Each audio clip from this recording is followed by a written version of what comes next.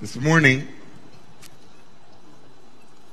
we are entering the part of the Torah that is known as Ki Tavo, when you will arrive in the land. And it's a beautiful reading from the Torah. Or at least the beginning of it is, and part of it in the middle, and then the end is beautiful. But there's a little piece in the middle that's a little bit discomforting, but it all starts off well. The Parsha begins with a promise that you will enter the land, by the way, which is not a given at this moment. So the fact that it is a fait accompli, that the Torah begins this morning, and the name of the Parsha, from Ki Tavo, when you will arrive in the land, is already good news. It's like, hey, let's stop there. Great, we're going to make it to the land. Not everybody gets into the land.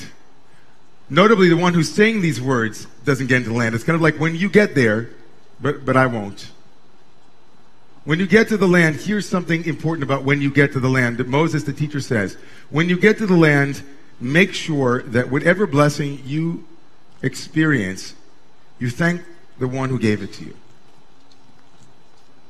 That a precondition of being in the land is that the land requires of its citizens, its inhabitants, those who live there, to have a degree of awareness of the givenness of the things that are seemingly given.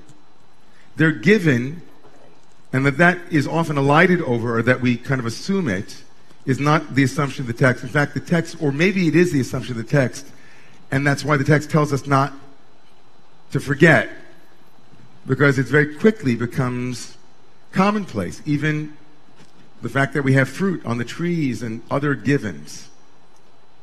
Right? This is not an Ayn Randian text. The text of the Torah is decidedly all too happy for people to succeed, as long as their success does not in some way obfuscate the dependency and vulnerability that we human beings often forget in arriving or achieving something. Hey, look at me. Those are my carrots. Oh, really? Sure, I worked hard. Bring all of your first fruits to the temple, and then thank God in the temple. So that's the way the Torah portion begins. But the part that we're going to pick up on is where I talked a little bit about that discomforting piece in the middle, the kind of discomfort sandwich. Here we go. Turn in your Chumashim, your red Bibles, to page 1146. 1146. Verse 11. Vayitzav Moshe ta'am vayamahu lemor. And Moses commanded the people on that day, saying, verse 11. Now verse 12. Ela yamdu levarech et ha'am al har Gerizim, ve'avrechem et ha'Yarden. Shimon ve'Levi, Yehuda, Yisachar, Yosef, u'Binyamin. Ve'ela yamdu al ha'klala behar Eval, Reuven, Gad, ve'Asher, u'Zvulun, Dan, ve'Naftali. Ve'anu al Levi'im, ve'amru el kol ish Yisrael kol ram. Verse 12. These will be the tribes that stand on the mountain of Gerizim when a blessing for the people is spoken. These are their names: Simon and Levi, Judah, Yisachar, Joseph, and Benjamin. And for the curses, the following shall stand up on Mount Ebal, or Eval. Reuven, Gad, Asher, Zevulun, Dan, ve'Naftali. The Levites shall then proclaim in a kol ram, in a loudspeaker, to all the people of Israel. What's happening here? How many people have heard of this part of the Bible? Anybody here? And if you know it, raise your hand loud and proud, because a lot of us don't. So who knows it? Great. So I'm going to assume if you didn't raise your hand, you're either super shy, but I don't think that that's this community. You didn't hear the story. So what's the story? Moses is about to die. We're in the book of Deuteronomy. There are 5 big speeches that Moses, the one who has no words, speaks to the people. The man who has no words speaks a lot. In fact, the entire book of Deuteronomy, the entire last book of the 5 books of Moses, are his own words. And in his own words, he is now coming to the people and telling them, hey, everybody, here's what you have to do to live well after I die. Here's what you have to do when you're going to make it to the land. I won't be there with you. And here's what you're going to do when you get into the land that's on the other side of the Jordan, the Trans-Jordan land. Here's what you have to do. Anybody who was reading with me in the Hebrew and the English want to tell me what I just read? There are going to be a group of tribes who are going to stand on one mountain. They're going to proclaim blessings.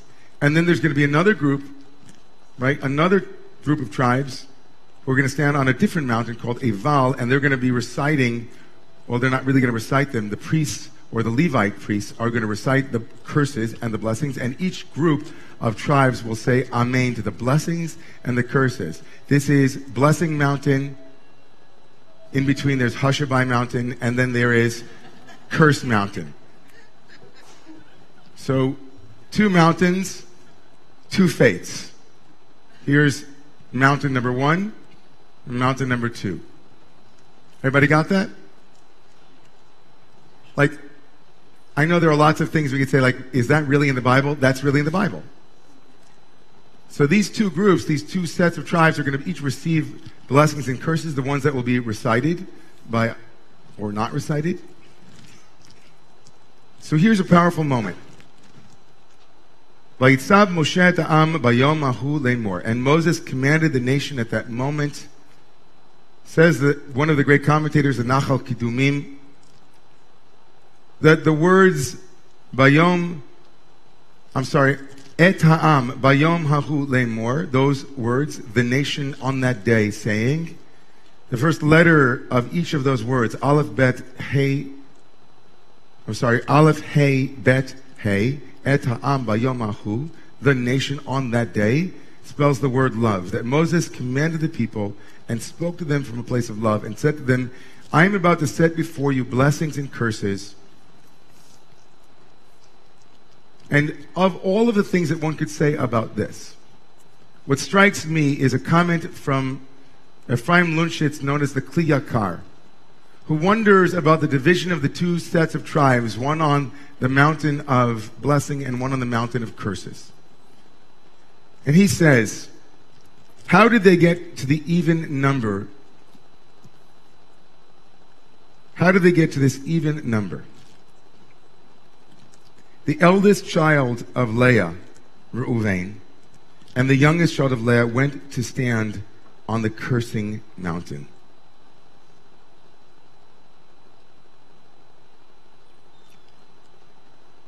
You might have, if you knew the story, you might have just jumped over this. I did, until yesterday. In addition to all of the strangeness of the curses on a mountain and the blessings on a mountain, the notion that Moses, as a great leader, has to set forth before the people the consequences of their actions. That indeed, when we act in a certain way, there is blessing, whether we like it or not. Whether you believe in divine blessing or you just believe in karma or some version of natural consequences of cause and effect, there are certain causes that set inexorably the direction of blessing. And the converse, that there are directions that we take whose consequences as quote-unquote curse are the absence of blessing that we might have had we gone down a different road. That Moses, as a responsible leader and parent, has to set before the people the reality of their behavior and say to them with absolute clarity, nothing PC in this moment. Behave one way and you will have life. Behave in another way and it won't be so good. And often when we say, oh, I don't want to hear those curses, right, we close off the reality of responsibility. Because we say, I don't believe in a God who curses in that way, but if we hear them in a different theological vein, a different tone, is it not true that there are curses and blessings that happen through behaviors, and especially the ones that you'll see enumerated? But for a moment, just if we pull back from that, I want to highlight what I said I didn't see until yesterday about the tribes.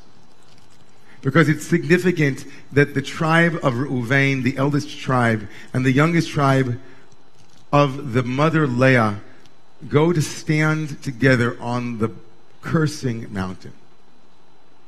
According to this one commentator, the eldest child of Leah, Reuven, should have been on the blessing mountain. Because when you see the tribes that are enumerated on Blessing Mountain, it begins with Leah's second child, Simon or Shimon. Which, of course, one says, wait a second, why not Reuben? What happened to Reuben?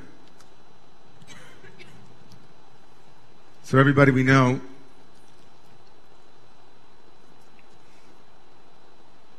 that the story of Joseph and his brothers is one of the most important stories in the Torah. The story of Joseph and his brothers is a story of brothers jealous of another brother who can't hear the call and the question of Cain in chapter 4 of the book of Genesis. Am I my brother's keeper? And the brothers of Joseph answer, we are certainly not. We are going to sell him into slavery. And that enmity, that energy between the brothers, between the tribes, follows all of Jewish history. And here in this moment of cataclysmic prognostication, of prophetic warning of Moses, a brother who would otherwise be on the mountain receiving blessing, two brothers, they transfer themselves over to the mountain that is the mountain of cursing, and thereby Joseph and Benjamin, the two tribes, they themselves are now on the blessing mountain. The entire reading here speaks to a willingness to extend ourselves for the sake of our brothers and sisters, to put ourselves in their shoes, to imagine ourselves that the blessings that we receive, the privileges that we have been given, the conditions that we have as a birthright might be willfully and intentionally offered, that we might stand together with those who by birth order are on cursed mountain. This morning's reading speaks to an awareness of privilege. And whether we find ourselves in privilege for whatever way, shape, or form that appears, each and every one of us to some degree has some degree of privilege. And whether or not you are in the school that says that that is a bad thing, it's not a bad thing. Or whether you're someone who says, I should not even worry about privilege. Privilege? I had a tough childhood. How am I privileged?